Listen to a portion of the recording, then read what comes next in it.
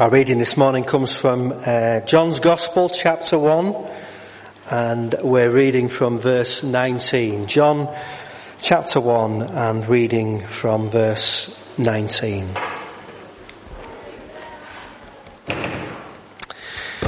Now this was John's testimony when the Jews of Jerusalem sent priests and Levites to ask him who he was. He did not fail to confess, but confessed freely, "I am not the Christ." They asked him, "Then who are you? Are you Elijah?" He said, "I am not." "Are you the prophet?" He answered, "No." Finally they said, "Who are you? Give us an answer to take back to those who sent us. What do you say about yourself?" John replied in the words of Isaiah the prophet, "I am the voice of one calling in the desert. Make straight the way for the Lord." Now some Pharisees who had been sent questioned him, "Why then do you baptize if you are not the Christ, nor Elijah, nor the prophet?" "I baptize with water," John replied, "but among you stands one you do not know. He is the one who comes after me, the thongs of whose sandals I am not worthy to untie." Well, it is the season of Advent, and it is a time of expectation, but if you were with us last week, you might know what's coming. Because does Christmas start when the minister eats his first Christmas lunch? Thank you. I did eat my first Christmas lunch, by the way, last Thursday. It was very nice, along with some others. Does Christmas start when Manchester United next win a game?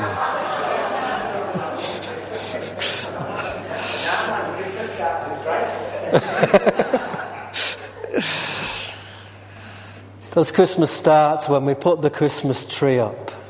No. Christmas starts right.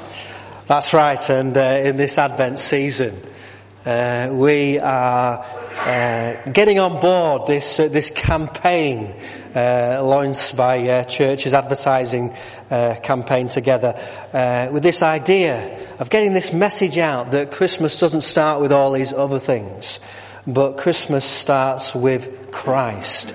And that's what we're emphasising in the Advent season. And if you were with us last week, we were at the beginning of John's Gospel, and we were looking at the first 18 verses, and especially that verse that says, "The Word became flesh and made his dwelling amongst us." And we were looking into this whole idea of the incarnation, and we were saying that this is John's birth narrative in many ways. This is John's nativity. This is what John has to say about Jesus entering into the world as a small baby. And so if last week we were thinking about the Word, this week we're thinking very much about the voice. John says, "I am the voice of one calling out in the desert, make straight the way of the Lord." And so this week we're thinking very much about the voice. And of course we live in a world where there are many voices, all competing for our attention. Have you noticed how the Christmas adverts on television, do they seem to be getting longer and longer? You know, the Christmas adverts, the companies really go to town, don't they? You know, the Marks and Spencers and all the others, they develop these wonderful, very long adverts, and there's so many voices, isn't there, trying to get our attention, trying to say, this is where Christmas starts, this is what Christmas is about. And here we think about the voice. And I want this morning to think about different voices. And of course, the first voice is the voice of an angel, because John, we said last week, John doesn't get into the detail, does he? because John's more interested in the theology. We have to go to the other Gospels to learn about the kind of detail of John's birth. And have you noticed that there's a lot of similarities between John the Baptist and Jesus? They were both born at the intervention of an angel. The angel announced both their births. In Luke, the angel Gabriel appears to Zechariah and says, "Do not be afraid, Zechariah. Your prayer has been heard. Your wife Elizabeth will bear you a son, and you will give him the name John." So not only are their births announced by an angel, but an angel also gives the name of the child. The angel Gabriel instructed, Mary and Joseph that their child was to be called Jesus. The angel Gabriel instructs Zechariah that their child is going to be called John. The angel also goes on to speak about what John will do. He will go on before the Lord in the spirit and power of Elijah to turn the hearts of the fathers to their children and the disobedient to the wisdom of the righteous, to make ready a people prepared for the Lord. So the angel's voice not only announces the birth of a child, but also speaks about who this child will be and what this child will do. And so that's a little bit of background to John the Baptist that John doesn't give us. Other gospel writers give us that background. It's interesting, isn't it? I like the way the Message version sums up Zechariah's response. Zechariah said to the angel, "Do you expect me to believe this? Do you expect me to believe this?" And of course, one of the things that we've been saying in the Advent season is that yes, we are asked to believe the impossible. Last week we were thinking about the impossibility of God becoming a human being, about the Word becoming flesh. And we were saying, it's an impossibility for our minds to kind of actually work out how that could possibly be. And so often we find ourselves in Zechariah, do you expect me to believe this? And the answer is, of course, yes. We are asked to believe in the impossible in the build-up to Advent. In the book that I'm reading, 5 Impossible Things to Believe Before Christmas by Kevin Scully, this is what he says. The apparitions to Zechariah, Mary, Joseph and the shepherds put a supernatural slant on a natural event. The birth of a child, the seemingly impossible becomes real. The extraordinary becomes normal. Advent is very much about believing in the impossible, about thinking about the impossible things that God does in preparation for his Son to be born. So, the first voice is the voice of an angel that announces that John is going to be born, but also speaks about what John's ministry is going to be about. John is indeed born, and Zechariah, his silence is broken, and they name the child John. And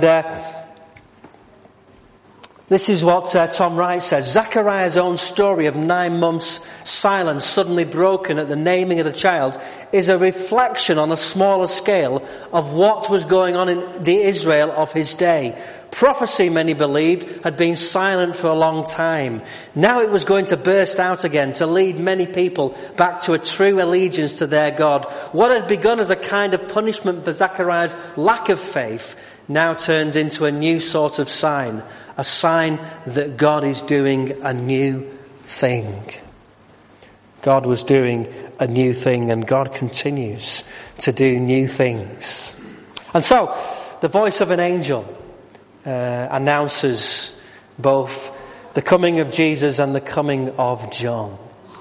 And of course, the voice in the desert is John's voice.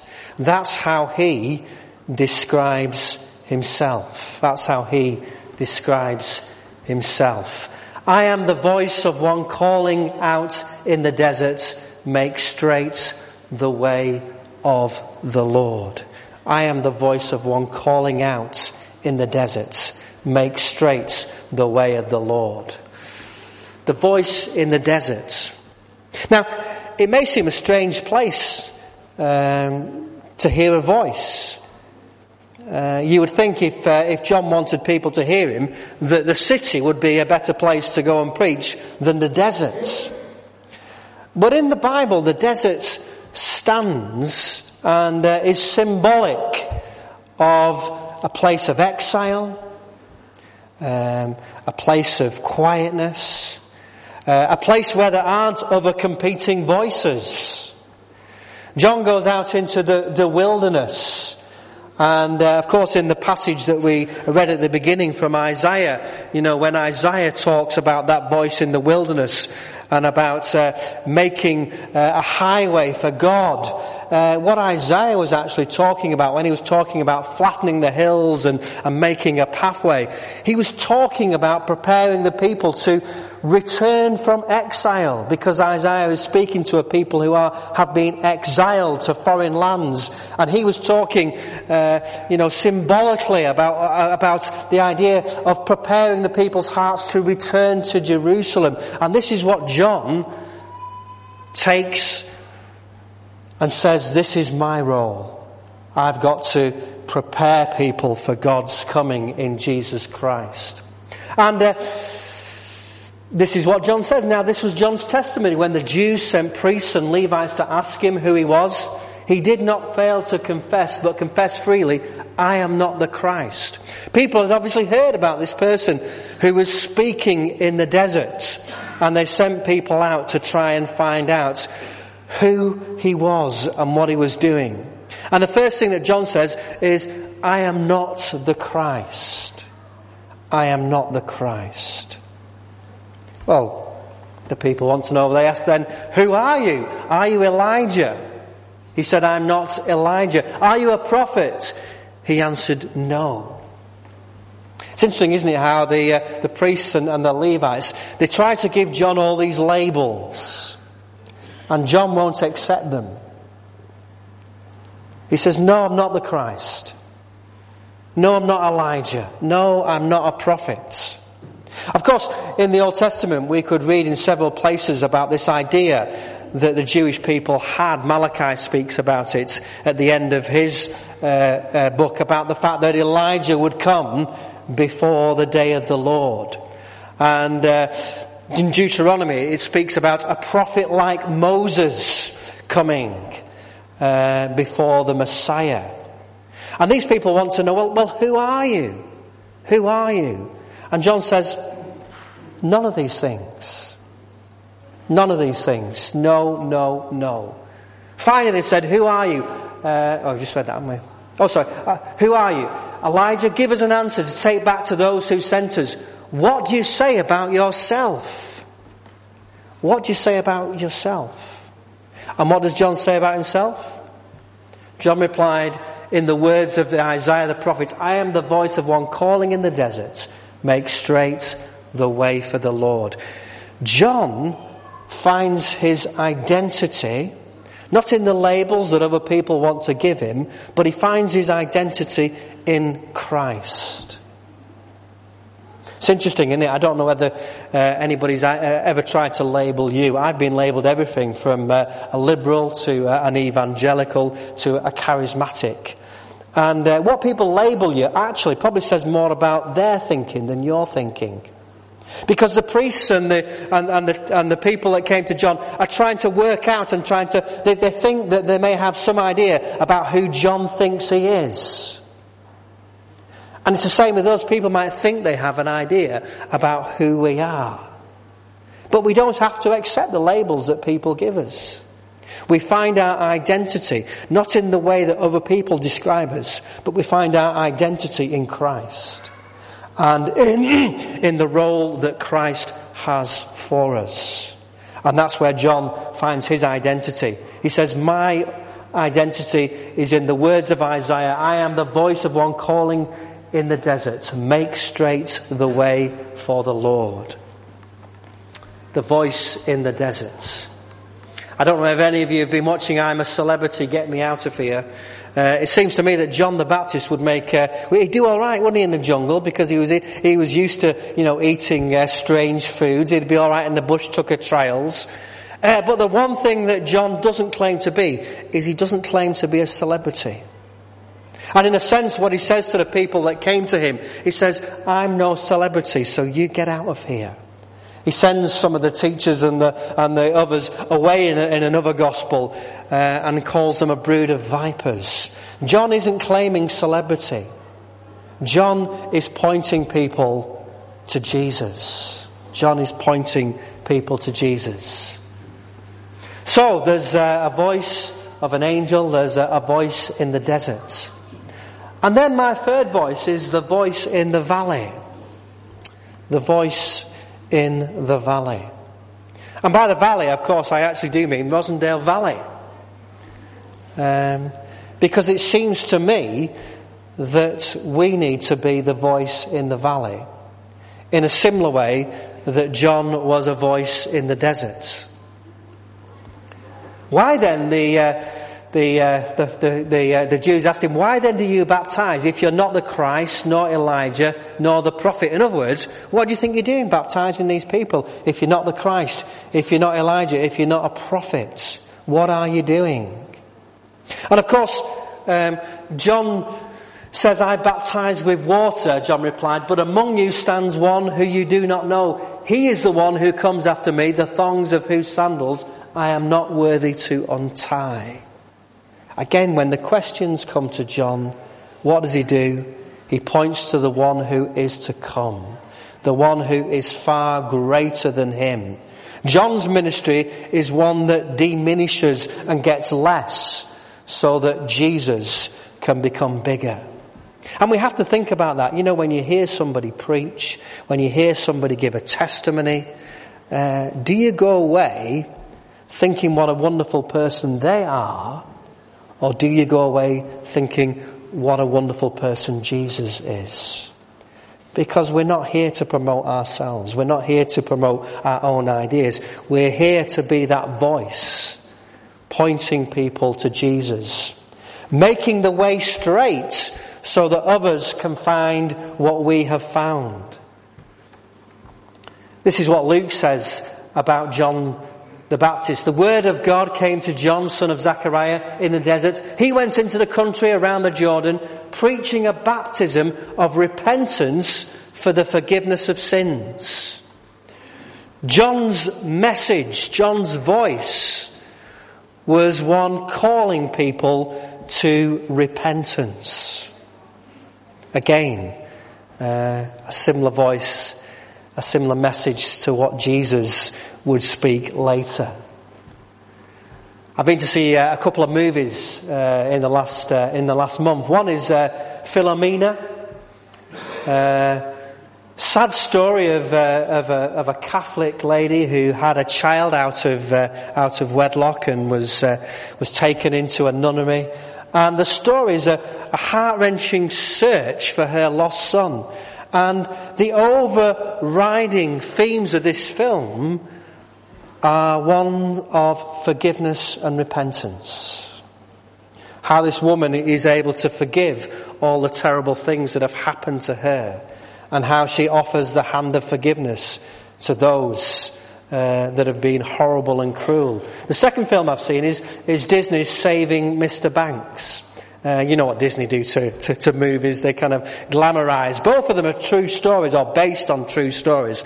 I think Disney probably used more poetic license than the other film company. But again, it's a story of the person who wrote the story, Mary Poppins, and the struggle that Walt Disney had to persuade her to allow him to make a film. But again, at the heart of this film is a story of a woman who has to come to terms and deal with her past, and has to be able to forgive her father, hence the title Saving Mr. Banks. Mr. Banks, the character in Mary Poppins, is based on the writer's father, who was quite a cruel person.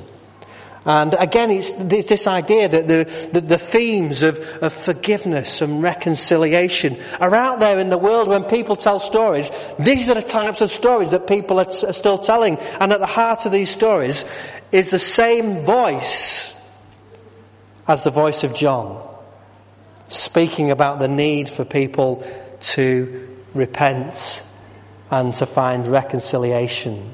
A voice in the valley, our voice in the valley.